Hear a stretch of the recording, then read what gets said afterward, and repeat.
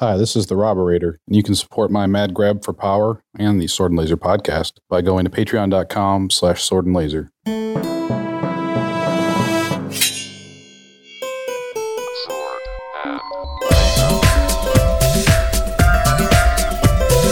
Hey everyone, welcome to the Sword and Laser. I'm Veronica Belmont. And I'm Tom Merritt.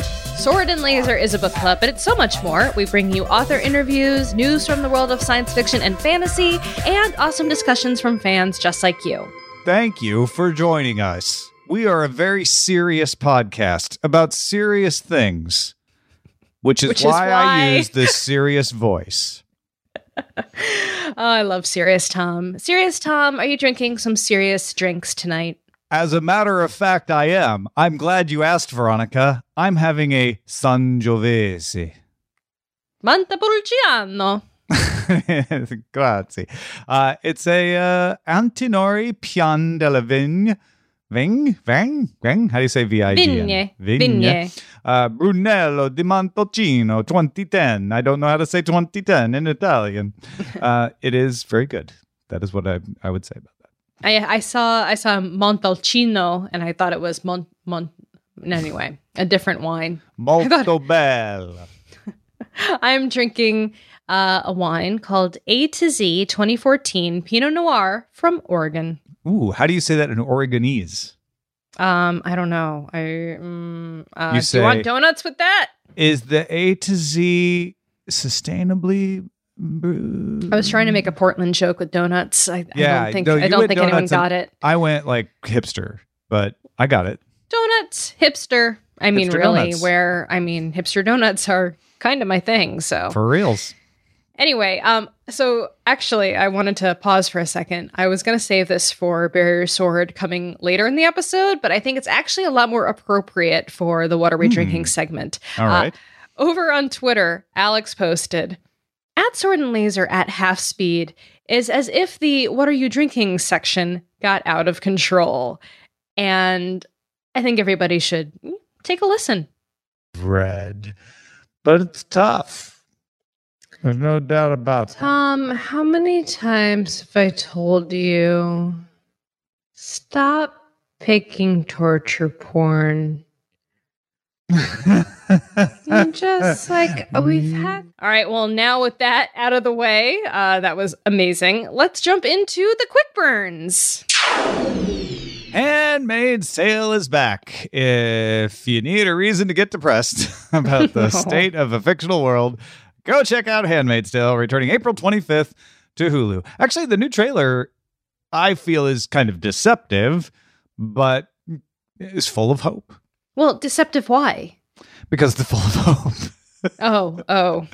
I see. I have a feeling things aren't going to go as smoothly as this trailer would imply. Basically, it's spoiler culture so weird. It's not a spoiler to tell you how a trailer ends, is it? But I haven't seen the first season. I mean, I don't know if that at the matters. end of the trailer, she says, "I'm free." I don't think she's going to be free. That seems too easy. Even just kind of what I know about the book and the show, I think I probably agree with you on that particular matter. I haven't seen the first season. I for the very specific reason that I don't need more sad shit in my life. It's really good. It's really good. I know.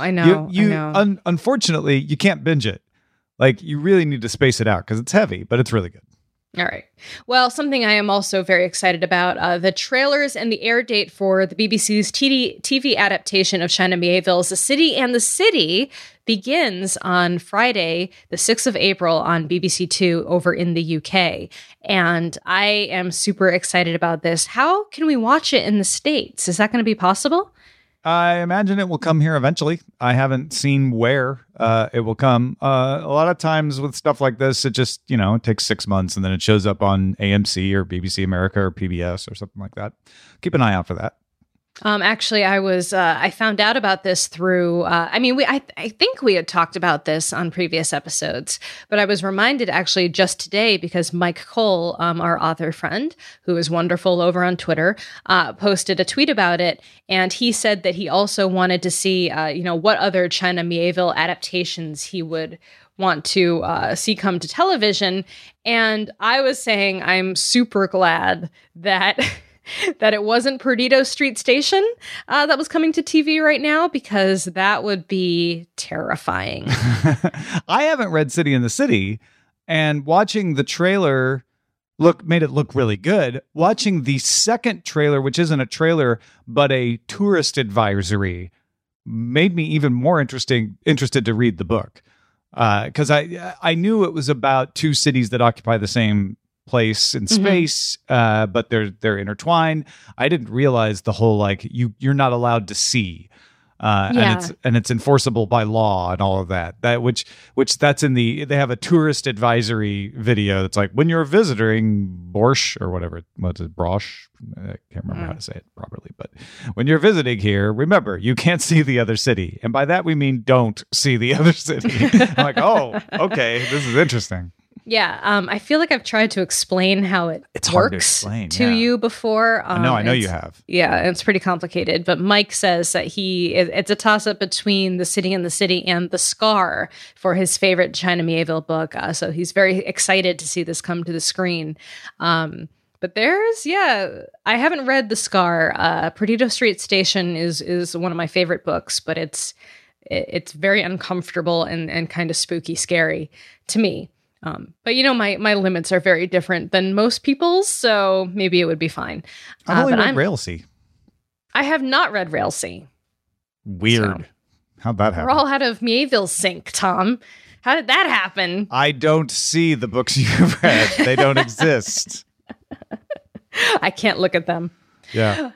Mark says the nominees for the 2018 Audio Awards for audiobooks published in 2017 are up, and the list has many categories. There is one Sword and Laser pick and several authors of past picks up for awards. For fantasy, we have The Strange Case of the Alchemist's Daughter by Theodora Goss. Also, Catherine M. Valente is nominated for The Refrigerator Monologues. And for science fiction, we have Provenance by Ann Leckie, The Stone Sky by N.K. Jemisin, and New York 2140 by Kim Stanley Robinson. And Red Sister by Mark Lawrence is also nominated in the fantasy category. So why can't he get a break during Sword and Laser March Madness, people? This is according to Mark. Yeah. Who is not...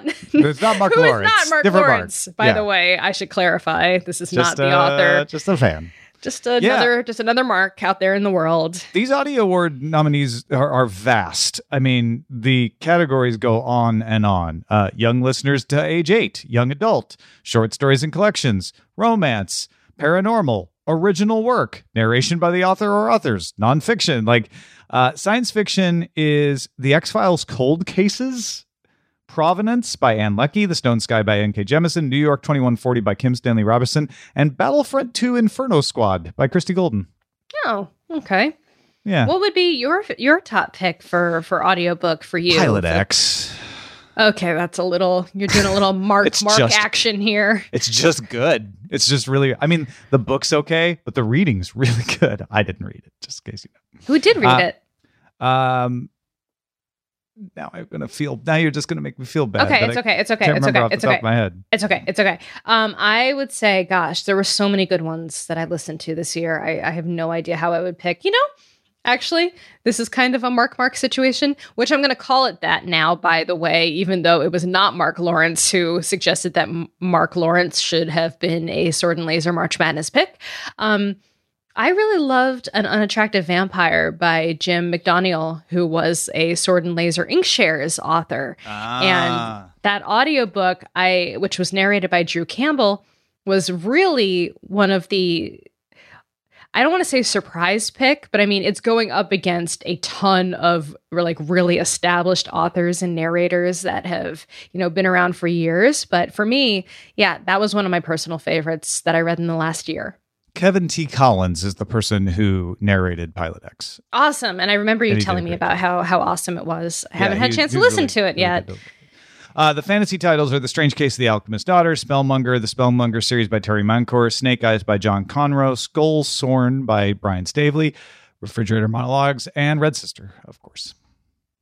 Awesome. And then John Nevitz said, I guess it's not a sure thing, but it looks like Amazon is trying to make the Three Body Problem trilogy into a big budget TV series. Could be interesting, but with the Chinese roots so ingrained in this franchise, I really hope they treat it right instead of just making a cool movie off of a hot book. I guess I'm saying I hope it's more Black Panther or House of the Flying Daggers than Ghost in the Shell. And then he goes on to say, edit, sort of. I actually meant to put Crouching Tiger, Hidden Dragon instead of House of the Flying Daggers, but on doing a quick refresher on the production on each, I sort of think I like House of the Flying Daggers reference better. It was more of a fully Chinese product than Crouching Tiger, Hidden Dragon. Okay. All right. That was very thorough. Thank you, John. So, in other words, you want it to be good. He wants it to be good. He wants it to be good, but he wants it to be authentic also. Not bad. Well, I mean, I think authentic probably makes it good, but would you want it to be authentic and bad or inauthentic and good? Well, I think he's also saying he doesn't want it to be whitewashed. Well, I'm just saying, if it was whitewashed and really good, would you like it better than if it was not whitewashed and really bad? I'm not giving an answer when I say that. I'm just curious. Like, I think, and my answer to this would be like, I don't think it can be whitewashed and be good because that takes away from it. But I'm more concerned that something is really good. I think if something was really good and whitewashed, I think it would forever have to suffer under the weight of what if you didn't whitewash it, how much better would it be? It depends. And I think that would be an absolutely valid question to ask, because I think you should always be as true to the source material as you can, especially if it's telling a quintessentially story about the people that were featured in the book. But that makes it bad. That doesn't make it bad. No, what I'm saying is, what you're saying is whitewashed will make it bad. I'm saying whitewash will always do a discredit to the original work. So it can't be good. So I'm creating the shortcut that's like, yeah, so given that makes it bad, let's just hope for a really good movie. How about not bad? How about a real shitty move? Just a shitty move. I mean, I guess it just a lazy, probably shitty move. I think it's probably impossible for you to whitewash and make it good these days. But there are things that are done now that will be considered the equivalent of that in the future that are considered good. It's all about context and enjoyment. But honestly, that's not even my best point. Are you talking about how right now we have animated dogs that are in movies and someday we'll actually have dogs in movies? Yes. Why not cast a real dog? Is that what you're referencing? Anderson? No, okay. That's not what I'm saying. What I am saying is, I think when you say I don't want whitewashing, say that. When you say you want a good movie, say that. And I think that I think it'd be really difficult to make a movie that you would think is good if it was whitewashed, because that would take away from it. Yeah, I agree with you. Again, I think these conversations are hard, and that one guy is going to write an email saying that I was too whatever he said last time. I don't remember. I don't remember. I instantly forgot. Hey, here's something that's really important, and it was alluded to by our poster. The Financial Times reported that Amazon wants to earmark $1 billion in order to acquire the rights. So this is not even a done deal. Like, this is Amazon's like, you know what? We should set aside $1 billion to acquire the rights to Three Body Problem. Get on that. Three Body Problem may be like, we're not selling it to you. We're selling it to somebody else. With a B? Yes, $1 billion. That's what the Financial Times says. Yeah. Are they getting the entire population of China to be in the TV series? That's what this Medium post says. The Financial Times reported yesterday that the American video subscription service will likely earmark $1 billion in order to acquire the rights to the extremely popular trilogy. I mean, it's a Medium post. Maybe they got the B wrong, or maybe the billion is for acquiring the rights and producing, right? Okay. That would make more sense. And like the estimate of what it would cost to produce this entire anyway. We've gone too far down this rabbit hole. That makes more sense. All right, let's jump into what part are we talking about? Bury Your Sword, which is our feedback from the audience. I scrolled too far down on our show notes doc. Lauren says, posted this in Quick Burns, though. It's not news, so it's, yeah. What? Okay, Lauren, let me handle this. Lauren posted this in Quick Burns, and admittedly, Lauren said, I know this isn't news, but I didn't know about it, so I'm posting it here. Technically, don't post it in Quick Burns if it's not news. But Lauren's right. It's really interesting. Nisi Shawl wrote a crash course in the history of Black science fiction. It's from 2016. Lauren says, I couldn't find it in past Quick Burn threads, but I just discovered it and thought it was a great resource for folks who are looking for inspiration for more diverse authors to read.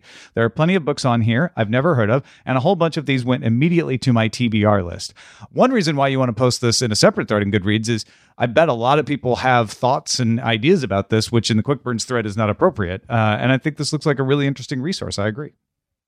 Awesome. Yeah, there's tons of great authors here. So definitely check this list out. And I think, yeah, totally. Just make a whole new discussion about it. There's plenty of room for all sorts of threads over in the general channel. Yeah, don't feel like it's going to get missed because it's not in Quick Burns. And this goes, I mean, these recommendations go back to 1859. Martin R. Delaney is often cited as the first African-American science fiction novel with Blake or the Huts of America. Although Martin Delaney lived in England at the time it was published. It's about a slave revolt with hints at the utopia that may follow. So it's in that utopian fiction kind of early science fiction genre, which some people are like, well, that's utopian. But I'm like, broadly speaking, utopian fiction is imagining a world. Maybe it's fantasy. I don't know. But interesting stuff here. It's not just going to be modern authors. Awesome. And we have a thread from Stephen who says, changing taste in authors. Recently, I noticed my reading interests have changed, where I mostly buy and read books by female authors. I started thinking about this because my wife and I were at Barnes & Noble, and I came home with Binti by Nnedi Okorafor and Radiance by Catherine M. Valente. I started to look through the last 60 books and graphic novels I've read, and I've read more female authors than male authors. Has this happened to anyone else? Is this because of Sword and Laser? Have my taste changed with age? Is LeVar Burton's podcast an influence? Thank you, Sword and Laser, for introducing me to new authors. What I love about this post is that he attributes it to us. We work very hard to provide a wide variety of authors. We do try to pay attention to make sure it's not all male or all female, but we also try to make sure it's not all from the 2000s or all from the 70s or, or all a certain type of author or all a certain type of story. And so the idea is to introduce you to new stuff. If you're finding that you're buying more female authors, ask yourself, did you think it was odd when you were buying more male authors? Like maybe it has nothing to do with anything, but these are good stories. And thankfully, there's just more female authors out there. So roll of the dice when you're going for good stories, you're just as likely to find a female author behind it as you are a male author, unlike it used to be.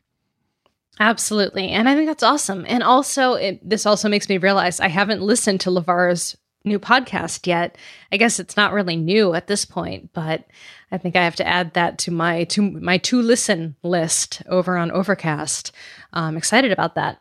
We also had a thread by some guy named Tom called Other Book Podcasts. This guy says, hey, a science fiction author friend of mine just asked me what podcast, besides Sword and Laser, obviously, he should look at to try to go on and talk about his books. Do y'all know of any good podcasts that do author interviews? Actually, this guy doesn't seem like a very good speller. So he wrote any really God podcasts that do author interviews. I think that's kind of, we don't usually call out the typos. Well, I'm just saying, I mean, it could be misinterpreted because it's very different to talk about other good book podcasts versus other God podcasts. I think you calling it out could be misinterpreted as aggressive, and maybe a little mean. Yeah, mean. Okay, I can say that. Yeah. So Tom goes on to say, I promise I won't consider it cheating on us, which is, it makes me feel good that a fan of the show feels that strongly about the community of Sword and Laser that they would refer to it as us. Can't speak for Veronica. Kind of Okay, I've taken this joke to its logical end.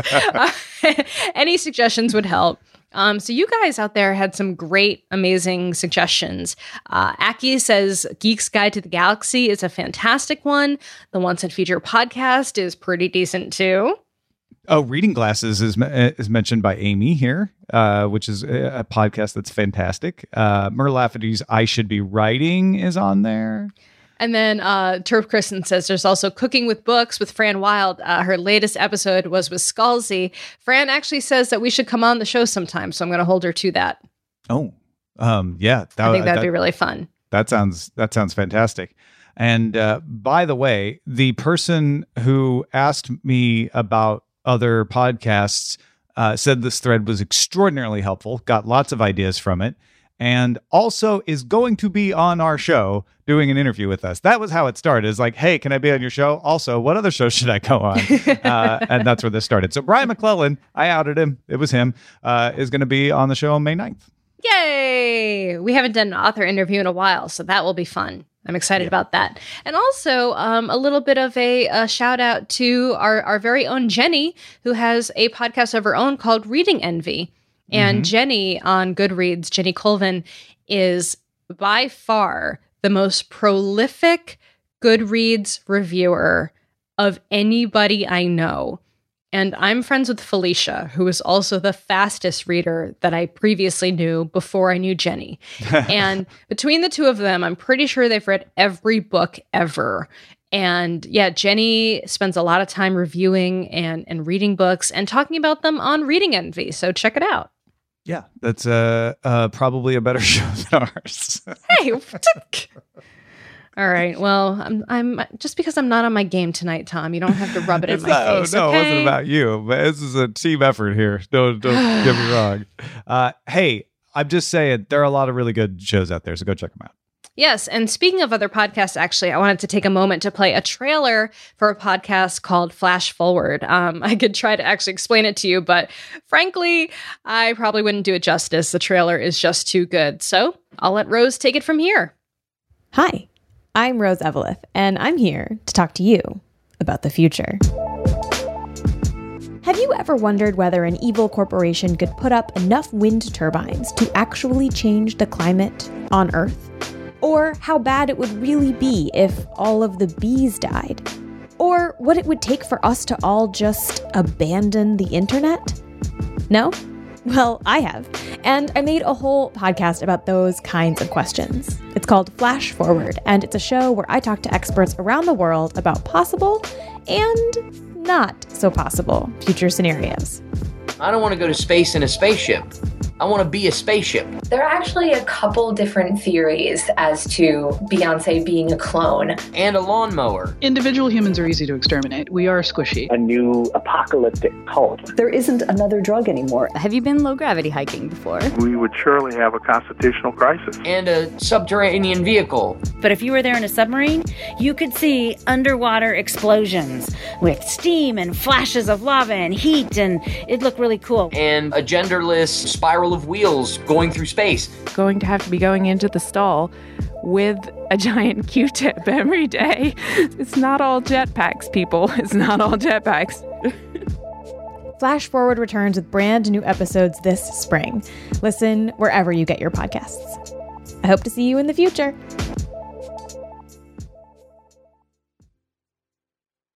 That sounds awesome. 4th season. That is amazing. That's pretty rad. Yeah, she's had a lot of great people on there, and it kind of actually reminds me of Fact or Fictional. I don't know if you remember that show that I used to do over at Rev 3. Similar, not the same concept, but similar kind of ideas of like really playing with what's possible and diving into that world. So I think that's going to be a fun one. And we thought we would have some synchronicity between our audiences because, you know, I know what you folks out there are into. And I think it'll be fun to kind of take those conversations about what happens in sci-fi and fantasy and take them to their logical end by actually talking to the experts. Yeah, it sounds like they have a lot of fun, too. Totally. All right. Well, it is time for our book of the month discussion. And before we kick off our wrap up of An Unkindness of Ghosts by River Solomon, we should talk about the March Madness polls and the what has become of all our fantastic votes. Yeah, so for the first time, we allowed laser books in because this is a fantasy month. We usually, just alternate, and because there's an even number of months in the year, it's always about the same. But for the first time, a science fiction book won. First time in, first time winner. We Are Legion, We Are Bob by Dennis E. Taylor is the winner. Fairly handily beating Gail Carriger's Soulless, who had just squeaked by Brandon Sanderson's The Way of Kings by 2 votes in the semifinal for fantasy. This was really fun. It's always fun, but it was like super fun to just watch this happen. I wish you guys could see the votes as they're happening. We don't let people see that because it can gamify it. It can make people change their votes and try to, affect the results. So I was trying to go into the threads and vaguely say, like, one of the matches is within 2 votes and stuff like that to convey the excitement of watching this. But yeah, there were some squeakers here and some upsets. I actually was surprised that Dennis E. Taylor upset Ian Banks Consider Phlebas in the semifinals. What was there was one that was off by like 2, wasn't it? That was Soulless and Way of Kings. Yeah. Soulless and Way of Kings. That's the one I just mentioned. Yeah. And so we didn't, Tom and I don't think, Tom, you didn't vote at all, right? I never voted. Not once. No. And I voted in the first round, and that was the last time I ever voted because we started seeing that things were getting very close, and I didn't want to have an impact on that. And so I stopped voting.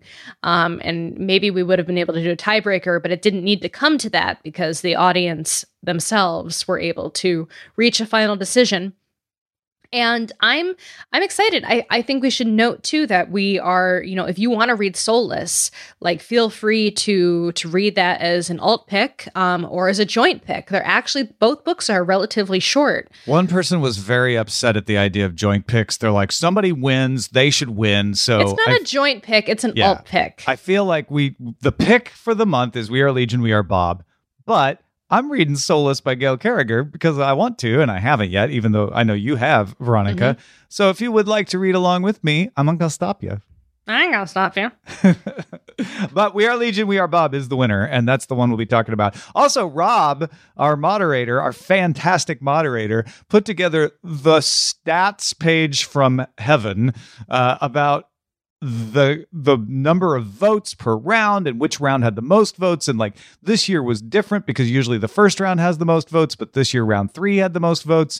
And this is the most participation we've had in the times that we've done this going back to 2016. Yay, that's awesome.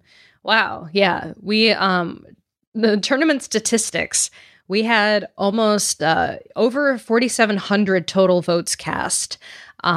Which, maybe I should have made more use of the messaging all of the members function of Goodreads. Oh, please. We had, did you not just hear me? We had the most votes we've ever had. Don't start criticizing yourself about I'm not criticizing. I just feel like I could have poked people to be a little more active. Stop. Get in there. But this is Take amazing. The win, Belmont. I am already 60% of the way through We Are Legion, We Are Bob, by the way. I finished it today. So good. It's really fun. It's really right up fun. my alley, too. And I have to say, too, that my husband Ryan is reading it. And he started reading it before me based on someone else's recommendation. And so for this whole bracket thing, I was like, kind of hope We Are Legion, We Are Bob wins. I don't think it's gonna, but it sure would be fun if we could read a book together for maybe the first time ever in our entire 15-year relationship. So that's kind of fun. Can I say I was actually upset with that book after round 1 because I think The Woman Who Thought She Was a Planet looks really cool and I wanted to read it. But We Are Legion, We Are Bob was the top seed, and The Woman Who Thought She Was a Planet only got 1 nomination, so it was fair. It was fair pairing. But I kind of held it against We Are Legion. I was like, you beat the book that I wanted to see do an upset. Well, now I want to see the mashup between The Woman Who Thought She Was a Planet and We Are Legion, We Are Bob, because knowing what I know of the Bobaverse, I think that would be a funny, something funny would happen there. Yeah. Some people were expressing, these are very serious people, were expressing that they didn't want We Are Legion, We Are Bob to win because they thought it sounded dumb because of the name, particularly the We Are Bob part. Listen, folks, if you like John Scalzi, if you like, to a lesser extent, Ready Player One. If you like Douglas Adams. If you like Douglas Adams, I think, there's some other good comparisons for that. I think Long Way to a Small Angry Planet, Becky Chambers, is right there in tone with this book. You're going to like this. If you didn't like those books, if you're like, Scalzi, a little too light for me, Becky Chambers, I didn't really dig it, fine. Then you're probably not going to like this. But don't not read it because it's called Bob. Like, that totally makes sense, and it's hilarious to me. I named my iPod Bob back in the day. I don't know. It's just a thing. I get it. I'm with you. I see you, Dennis E. Taylor. But the thing is, they are Bob. And that will make sense. And if you're making fun of the name, read the book. That's all I'll say. And you'll fall in love with the Bobs very quickly. I promise you. And it's not as simplistic as it sounds. It's a fun romp. And there's a lot of great action. The action sequences are great. There's a lot of great action. There's a lot of thought put behind the idea of someone being resurrected as an AI and what that would mean. And the copyability is not ignored as often is the case in AIs, hence the name We Are Legion. You can probably put two and two together there. So I can't recommend it enough, and I can't wait to read the other two. I echo the sentiments of somebody in our Goodreads forum who said, I just wish that all three of the books in the Bobiverse trilogy were one book, or at least sold as one book, like the Annihilation series is, because you just want to go from one right to the other. Fair enough. All right. Well, let's do a quick wrap up of An Unkindness of Ghosts by River Solomon. I listened to this on the audiobook, and as I mentioned, I thought it was phenomenal in audio. I started reading it on Kindle and then switched over via WhisperSync. But yeah, what were your last impressions on the story? It was a great story. I like where it ended up. I felt like I wanted to learn more about what happens to her at the end, and we will be getting into spoilers now. So if you haven't read it, bail out now. But I almost, if I had a criticism of the story, it's that I had to go back and rewind and listen to the part where she launches from the ship again, because I felt like, whoa, she's at a planet? How did that happen? Right? Because it does jump. I mean, and rightfully so. It's not just going to sit there and be like, so she sat in the pod and sat in the pod some more and sat in the pod. Oh, and now she's landing. But I was like, really? She got back to Earth? The Lifehouse planet? The lighthouse, yeah. Yeah. She got back there that quick. And what happens next? I need to know. And that's the sign that you have built up a character that I truly care about, that I am invested in and want to see what happens to her next. All that said, it's a complete story beginning to end, and it is not a story about oppression that is heavy-handed, more heavy-handed than it needs to be. It's also not apologizing. It's not hiding the scars, literally. So I think it was great, and I think her relationships. What I absolutely adore about this is the relationships are not neat and square pegs and round holes and vice versa. Like if you believe in the fact that we are all different and none of us really have hard edges to our tastes and our relationships and our interactions with others, and if you've ever felt like, I think that, but it's not okay for me to say that, nobody else understands that, read this book. It's really, really good. I really loved as you mentioned, the relationships in the book, especially between Aster and Theo, the surgeon, because Sorry, go ahead. Would you like to say something? No, it's not just Aster and Theo, but it's also kind of a love triangle, but not, and it's weird. Anyway, go ahead. Well, yes, there's some interesting, I would say maybe a love quadrangle, perhaps in some ways, because the lieutenant definitely harbors like interesting feelings towards Theo, which we don't really have those explored too much, but I think you can make inferences there.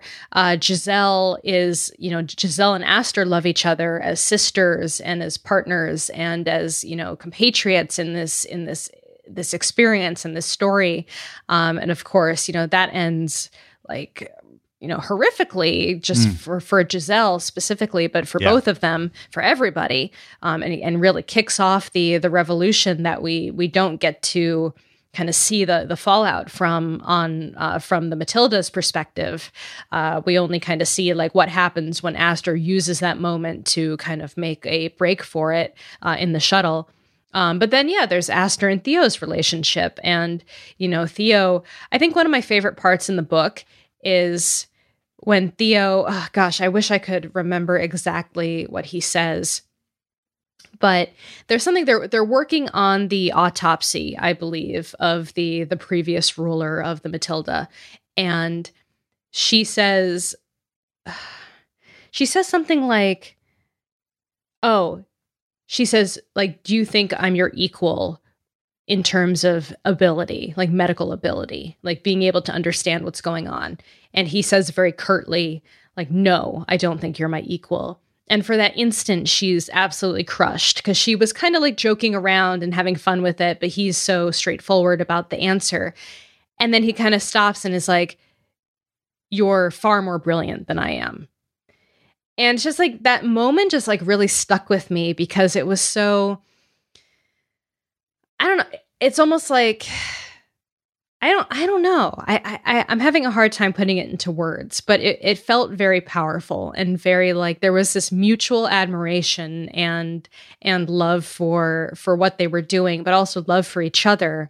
And she kind of always saw him as being the wonderkind, the one that everybody on the ship looked up to, the special one, the chosen one.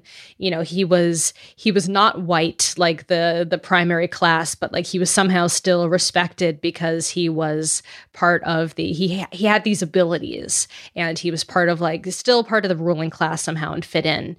And yet he saw her as being better than he was in so many ways and stronger than he was in so many ways. And I just thought that was really, it was really a really great moment. And it stuck with me after reading the book. It's a great example of the complexity of these relationships. And if you listen back or think back to what you just said, how many times did you have to stop and say, well, he's kind of this, but he's kind of that. Well, Giselle had this kind of relationship, but it's also this kind of relationship. And I think that's because what River Solomon achieves here is capturing relationships that don't fit in boxes but are real. I definitely can identify all these relationships, whether I've had them myself or I've seen them in friends, and they don't have labels. Giselle and Aster aren't just lovers, they aren't just sisters, they aren't just friends. They're all those things and more. And it takes multiple words to try to box in the relationship of Aster and Theo, which also has love and admiration and friendship and respect. And that is the thing that I was trying to express before, that I think your example helps me crystallize it, which is this book is about the reality of the way people feel and interact with each other, not the labels we use to make that happen. And I know it still doesn't it doesn't matter like where they came from and when they came from, but that's still like, I just want to know like how they got to where they are. Because they left Earth or an Earth-like planet, but probably Earth at some point, and they went on some mission to find a new home. We don't know why, really, as far as I can tell.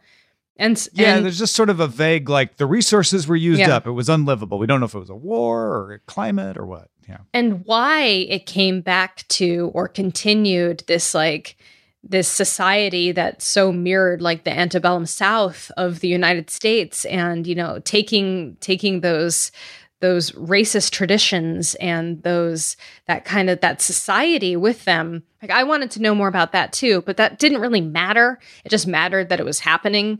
And it was a very difficult thing to read sometimes. I mean, it was horrific.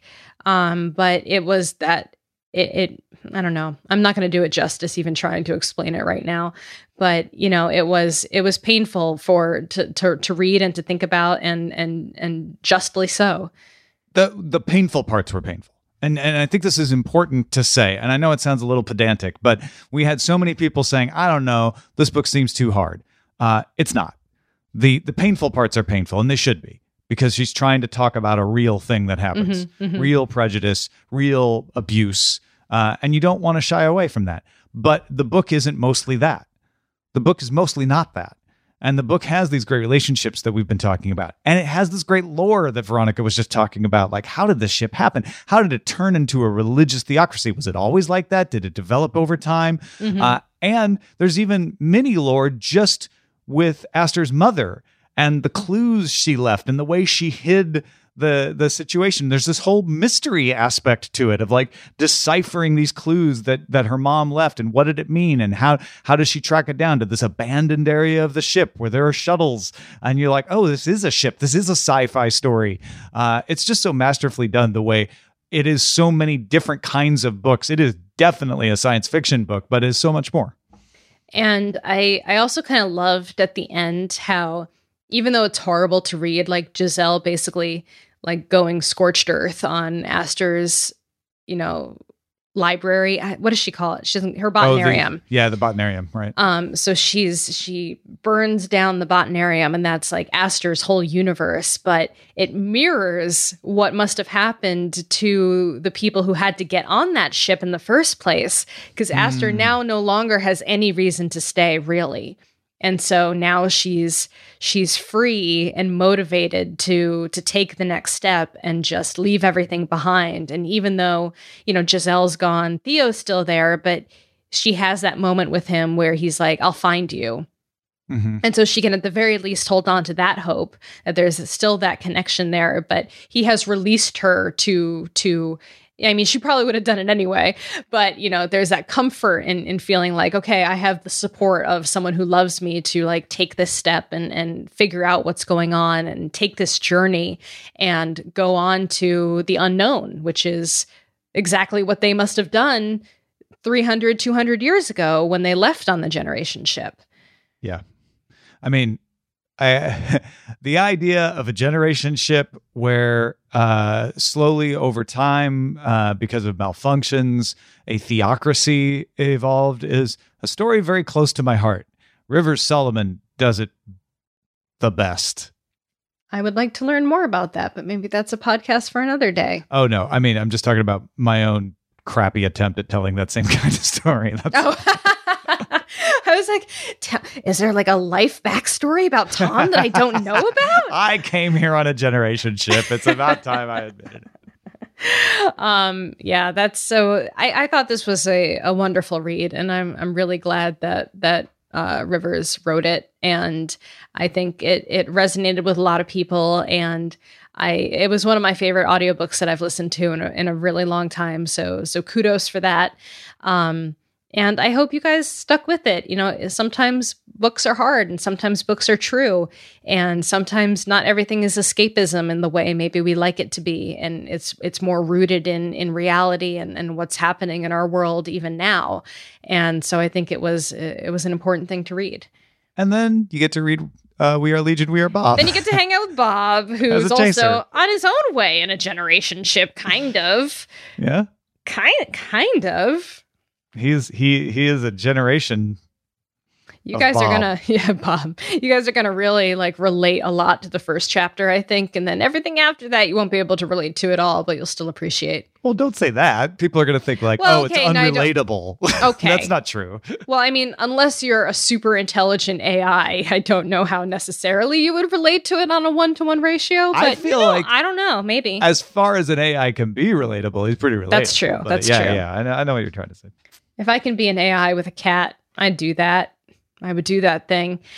We've given too much away already. You're going to love this book. It's really fun. And also check out Soulless by Gail Carriger, which is one of my personal favorites of all time. All the Parasol Protectorate books are near and dear to my heart, and I love Gail very, very sincerely. So I hope if you have the chance to pick up both that you will do so and join us in the discussions over on Goodreads. I think that wraps up this episode, Tom. We had a lot of stuff in the show. Yeah. Thanks to everybody for supporting us. Yes, our show is currently entirely funded by our patrons. So thank you so much to the folks who back our show. And if you want to help out, you can head over to patreon.com/swordandlaser. If you're at the random mail level, one of you got a laser keychain. One of you got a sword keychain. Others of you have had books just mysteriously show up in your mailbox. You don't know when, you don't know what, but if you give us your mailing address and you back us at that level, you'll get stuff. You can also support the show by buying books through our links. You can find links to the books we talk about and some of our favorites at swordandlaser.com/picks. Send us an email at feedback@swordandlaser.com. Our website, as always, is swordandlaser.com. All of our discussions happen over on the fantastic goodreads.com/swordandlaser. And you can, in fact, call and leave us a voicemail at 415-7-SWORD-6. What'd you say? I said, can you? Yeah. You can't. It still technically works. All right, we'll see you next time. Bye. Bye.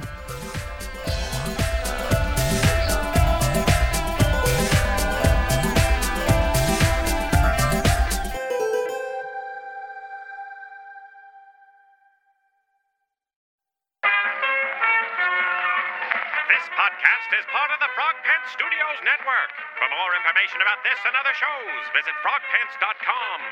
Audio program so good, it's like you're there.